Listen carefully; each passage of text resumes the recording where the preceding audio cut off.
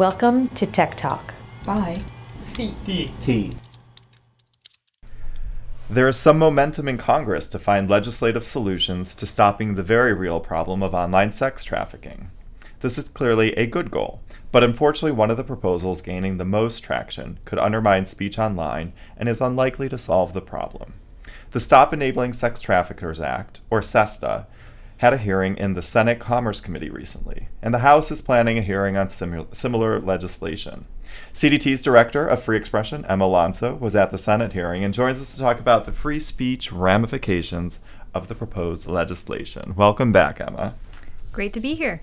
Of course. So before we talk SESTA, just for folks, this is of course related to Section 230 of the Communications Decency Act, which came up a ton at our recent awesome Future of Speech Online event. Videos coming soon.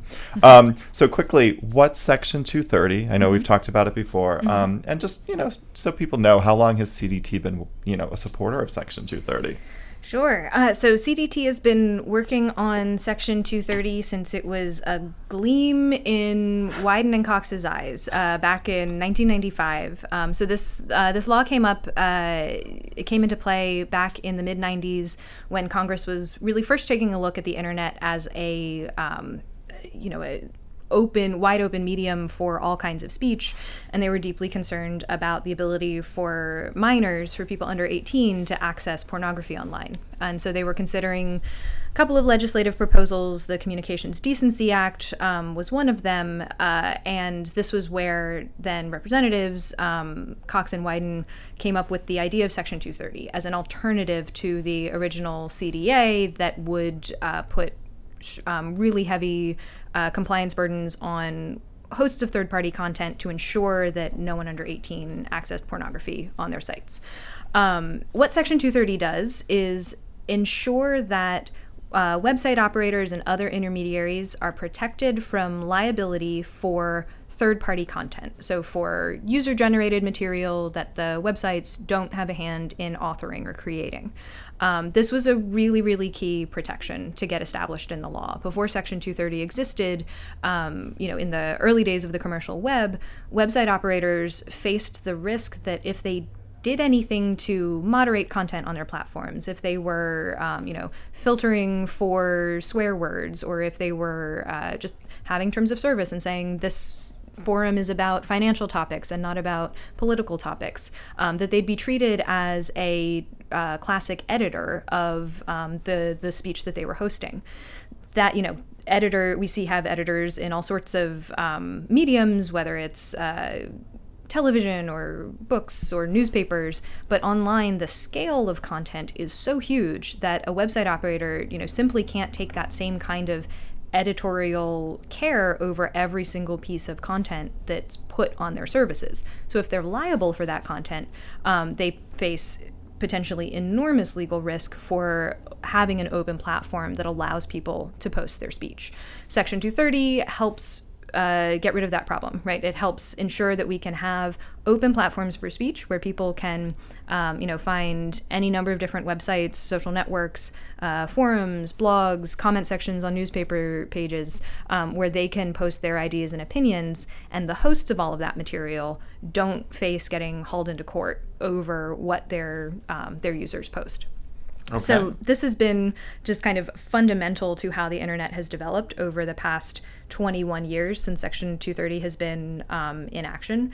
And the breadth and strength of this law has, one, enabled a huge explosion of, access to information and opportunities for speech online. And it's really what's allowed the internet industry in the U.S. to develop as robustly as it has. All right. And Emma just did that with no notes. That's how she knows that, like cold. Waking up at 3 a.m. It's like, oh, well, back in 1995. Here we go. All right. So let's get to SESTA now. So why is SESTA? I mean, obviously it has to do with, as we just said, Section 230. Why is it a threat, do we think, to broader speech online? Yeah. So SESTA ends up creating 3 new types of potential liability for internet platforms and expanding a 4th.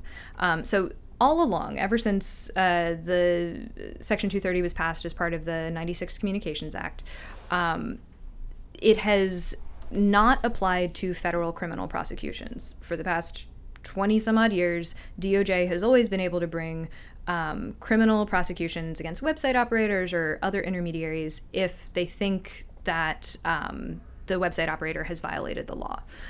So that's always been the case. One of the things that SESTA does is expand what is covered under the federal criminal statute that prohibits sex trafficking in ways that could make more intermediaries potentially criminally liable. And it does this in some technical ways that I won't go into too much detail on, but basically it sort of raises the risk that if you are a website operator and you've reviewed material, somebody's flagged a post to you, and you've decided, nope, this doesn't violate our terms of service, there's nothing on its face that makes us concerned about this, and you don't take it down, the mere act of continuing to host a particular post or an ad with knowledge that, you've seen the actual content, you're hosting this specific ad, might be enough to open you up to criminal prosecution if it turns out that material was related to a trafficking venture. Some of this has to do with what are exactly the knowledge standards that apply for different types of behavior under the statute. But in general, it's this sort of, what SESTA does is create this risk that a very risk-averse website operator might want to avoid entirely. Right. By just sort of deciding to take down material that gets reported to it on a very broad basis, rather than even have the faintest hint of possibility of criminal prosecution. But there's a couple other things that SESTA does, and this is where we talk about really, really changing the original balance that Section 230 struck when it was enacted. SESTA would enable state attorneys general to bring criminal claims and enable civil litigants, so just private parties, to bring lawsuits against website operators seeking damages related to trafficking claims.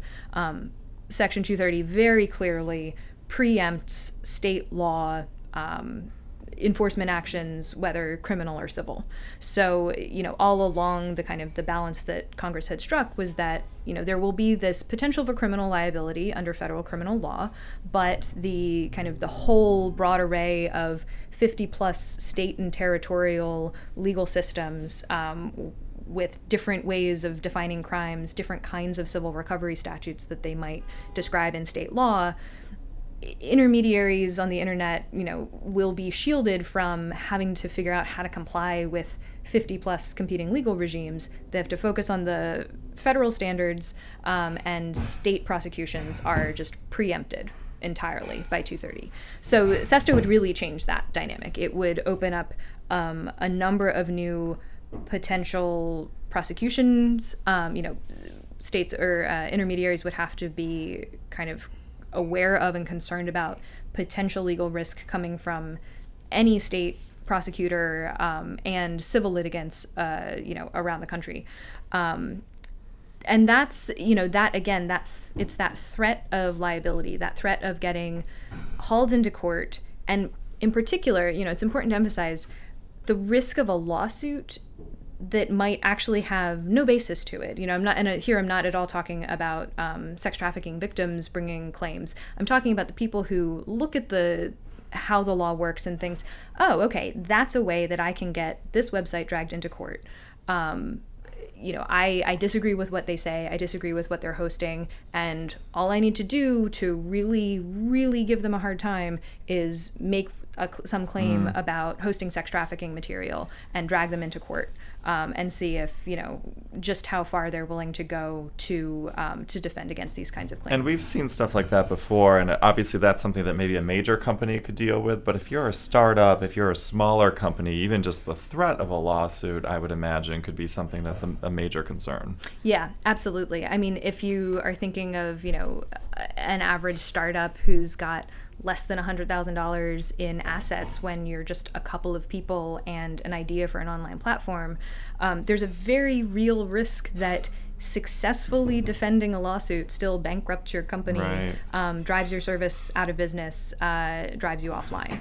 So having the potential for these kinds of suits written into the law would totally change the game for startups and and new services entirely. And And it also just creates this general incentive for all intermediaries, big and small, to respond to, allegations, even totally spurious allegations of apparent sex trafficking activity. Just respond to those by taking that material down. And that creates a really powerful tool for people who are out there looking to censor ideas and opinions of all kinds. Having that risk of liability hanging over an intermediary's head is, it's going to be a really, really powerful incentive. And it's hard to imagine a platform that hosts thousands or millions or billions of user posts a day, deciding, nope, we've got to go to bat for this one post that, because we're concerned that the assertion that this is related to trafficking isn't totally justified, right? I mean, that's crazy. Right. That's such a challenging kind of, incentive balancing for a company to do. I'd be surprised if there was responses other than, when in doubt, take it down. Yeah. So you obviously went to the Senate hearing, as I mentioned before. You had highlighted some questions you hoped to hear. I mean, obviously, as you're talking, I'm sure people are still thinking, yeah, but this is sex trafficking. Like, we really need to do something to solve this. And I think everyone at this organization would agree, like, this is a problem and we'd like to see a solution. But the questions that you raised, I thought were really important ones. In a blog post, check it out at cdt.org. Is there proof that this might actually address the real issue that they're trying to address? Did that come up at all at the hearing? Did you get anything from that? I mean, so there certainly was some discussion of it at the hearing. I don't know that anybody on either side really kind of made headway with the people holding opposing views. But no, the question certainly came up. And one of the things that Professor Eric Goldman, who is one of the witnesses testifying, and he's probably one of the most knowledgeable people in the world about Section 230 and how it works and what effect it's had on innovation and the internet in the U.S. He was really stressing the point that SESTA could have the totally unintended consequence of discouraging good faith moderation efforts that website operators currently do. And this is in part because, going back to that question of knowledge that SESTA, puts forward, that if a website operator knows that a particular post exists on their platform, that's what opens the door to potential liability in all these different ways.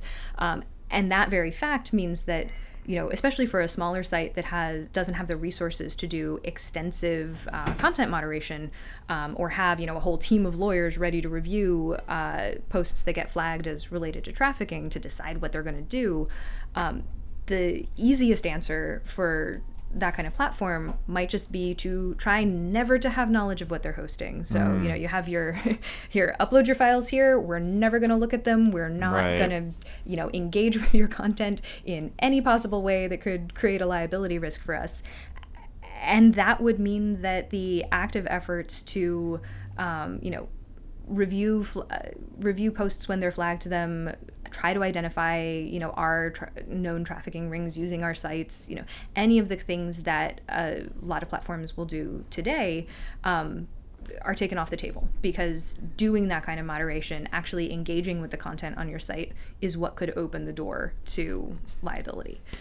So that would be a really horrible unintended consequence of changing the liability regime. But this shouldn't come as a surprise to people who are supporting the bill, because what they're looking to amend is Section 230, and 230 has this whole idea of encouraging good faith moderation baked into it right from the start. It very clearly says that website operators who do good faith moderation, looking at excessively violent content, indecent content, or otherwise objectionable, or even just trying to deal with online harassment. I mean, the incentives to do that, would seem to go down as well. Exactly. Yeah. And so 230, as it currently stands, is very clear. Websites are never liable for third-party content that they don't author, and underlines that with this other provision saying intermediaries don't somehow kind of take on liability for actually doing moderation.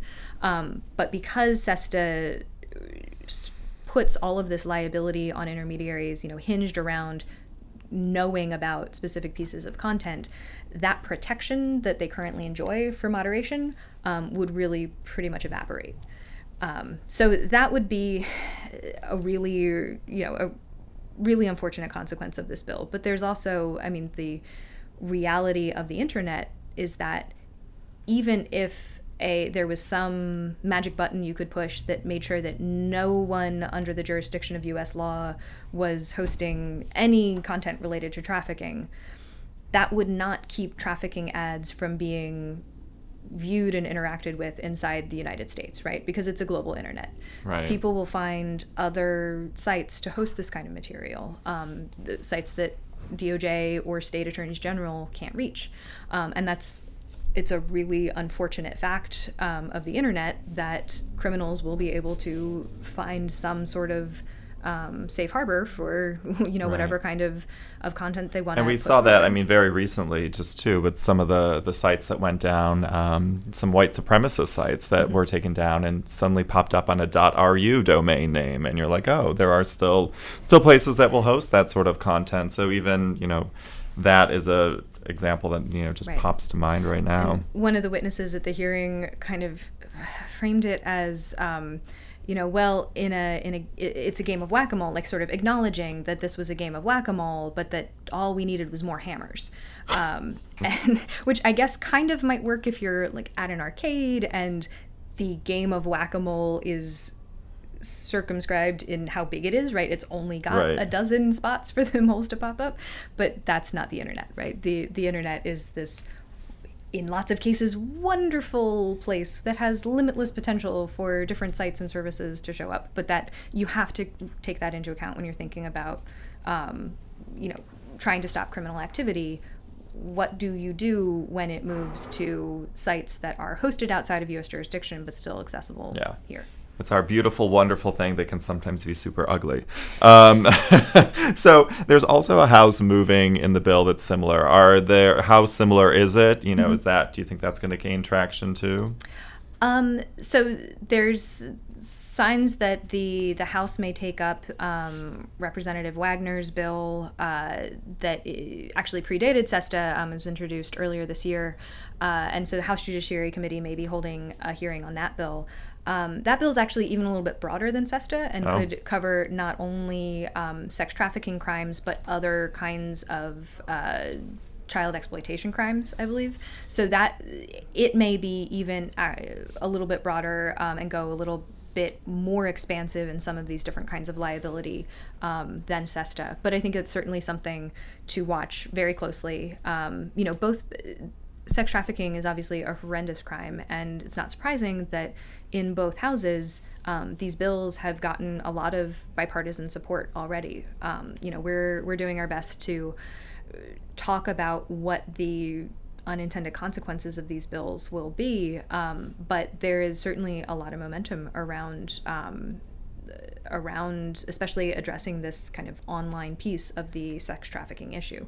So I think it's certainly something we'll continue to work really hard on, just trying to get good information into the hands of members of Congress about what these bills will really mean kind of in the broad scope of things. But it's certainly going to be a really intense and passionately fought issue. Sure, and you can understand the passion on that side. Well, we'll go ahead and leave it there. Thank you, Emma, for always working on this one. It's, as we said, it's a tough issue to work on, but having the right questions, asking the right questions, and certainly, wanting to find a true solution to the problem and pointing out where this may not be the solution that is the right one is helpful. So thanks for joining Tech Talk, and of course, we'll have you back again soon. Thanks so much.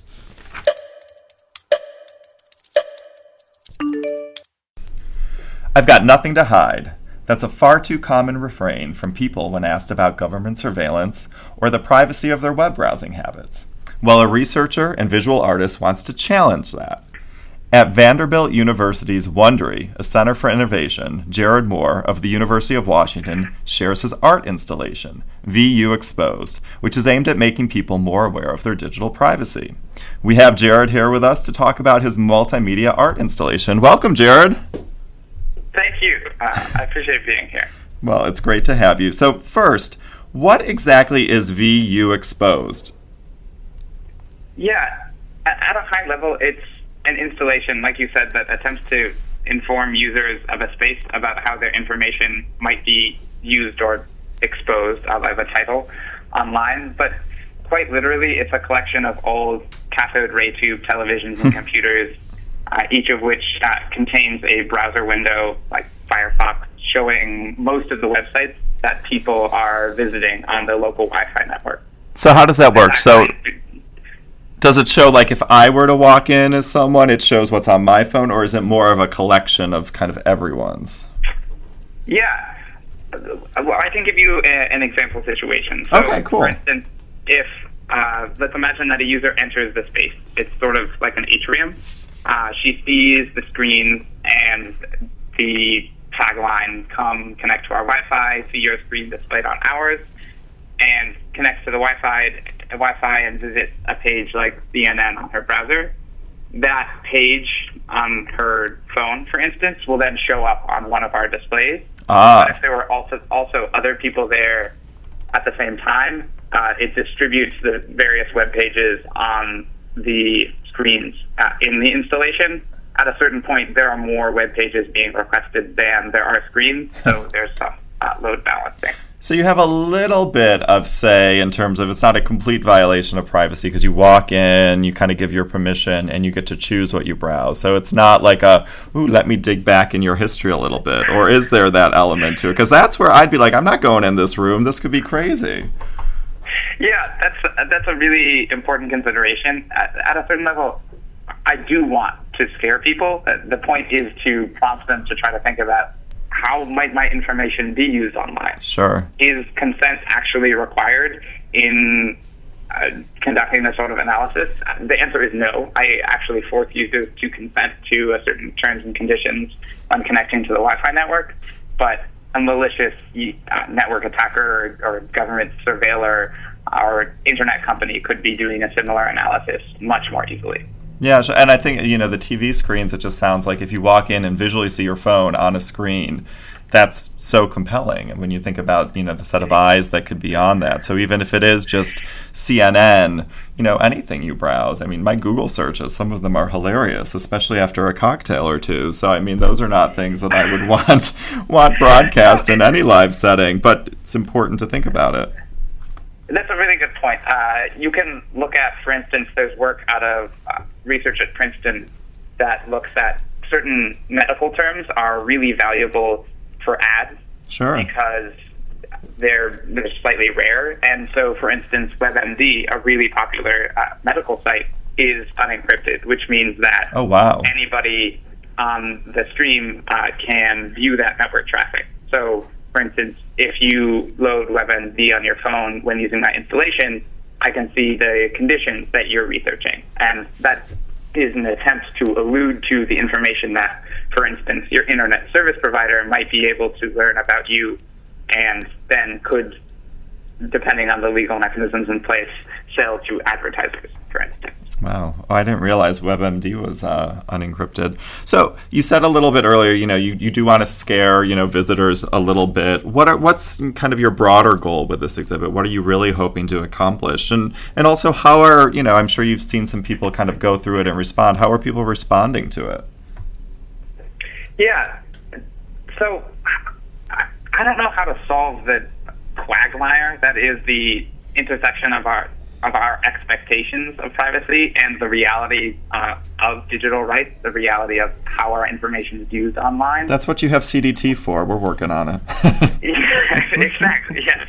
But my hope is that my installation is a push, that it allows people a moment of thought in their ability to think about how their information might be used online. I don't care so much about the specific vulnerability of I'm browsing the web and the web pages that I'm visiting are showing up on a screen.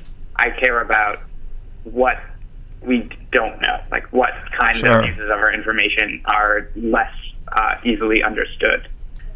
People are wary about this, as I've seen them interacting with the exhibit. They're kind of a little uncomfortable, and that is the intention of the project, and I hope that when prompted, they follow up on resources that allow them to advocate for themselves and learn more about these issues. Cool. So this, as I mentioned earlier, it's in Nashville, great city. Are you planning to travel this anywhere else, or is there an online place where people can experience VU? I mean, I guess that's Vanderbilt University Exposed, so maybe not, but VU Exposed, will it be anywhere else? Well, anyone can visit the website that I've set up for the project at jlcmoore.github.io/VUExposed. There's a video of a user interacting with the exhibit. I have a lot of explanation of how the project actually works and opportunities and resources for people if they're interested in being more involved. For instance, I link to CDT. Great, thank you. Of course. I'm not sure if I'll continue to do this. I might talk to some of the people locally at the University of Washington to see if they're interested in me creating another iteration of this exhibit. Since I've already done most of the work intellectually to create it, I could easily make a second one. Cool. But I'm not sure. Okay. So when did you first become interested in these issues? I mean, you're getting a master's in computer science. Obviously this is computer science related and art installation at that too. So how did you get involved in privacy, surveillance, and then kind of package it all into this multimedia stuff? Yeah. I've always felt a degree of unease between with the gap of expectations and the realities of technology, but it wasn't until I took a class last year on privacy that I really began to understand the size of that gap and the minutia of the problem. After I took that class and I began to become part of the research in privacy, I think that I found my calling to a greater degree. It allowed me to have that type of dissent with which I view the world in a constructive way, and think about how can I advocate and help people with this significant technical understanding I have, but also a desire to empathize with those for whom we are developing technology. That's great. It sounds like CDT should hire you when you're done with your master's. What it was that you want to do, and once you're done with your degree, do you kind of have a sense of where you want to go, things you want to explore? This isn't an interview. I sound like I'm interviewing you in terms of a job. Maybe it turned into that, right? I'm interested in continuing to explore this divide that I've been talking about. I have peers that are super knowledgeable about these issues, and they're trying to develop technology that effectively elides the role of the common user.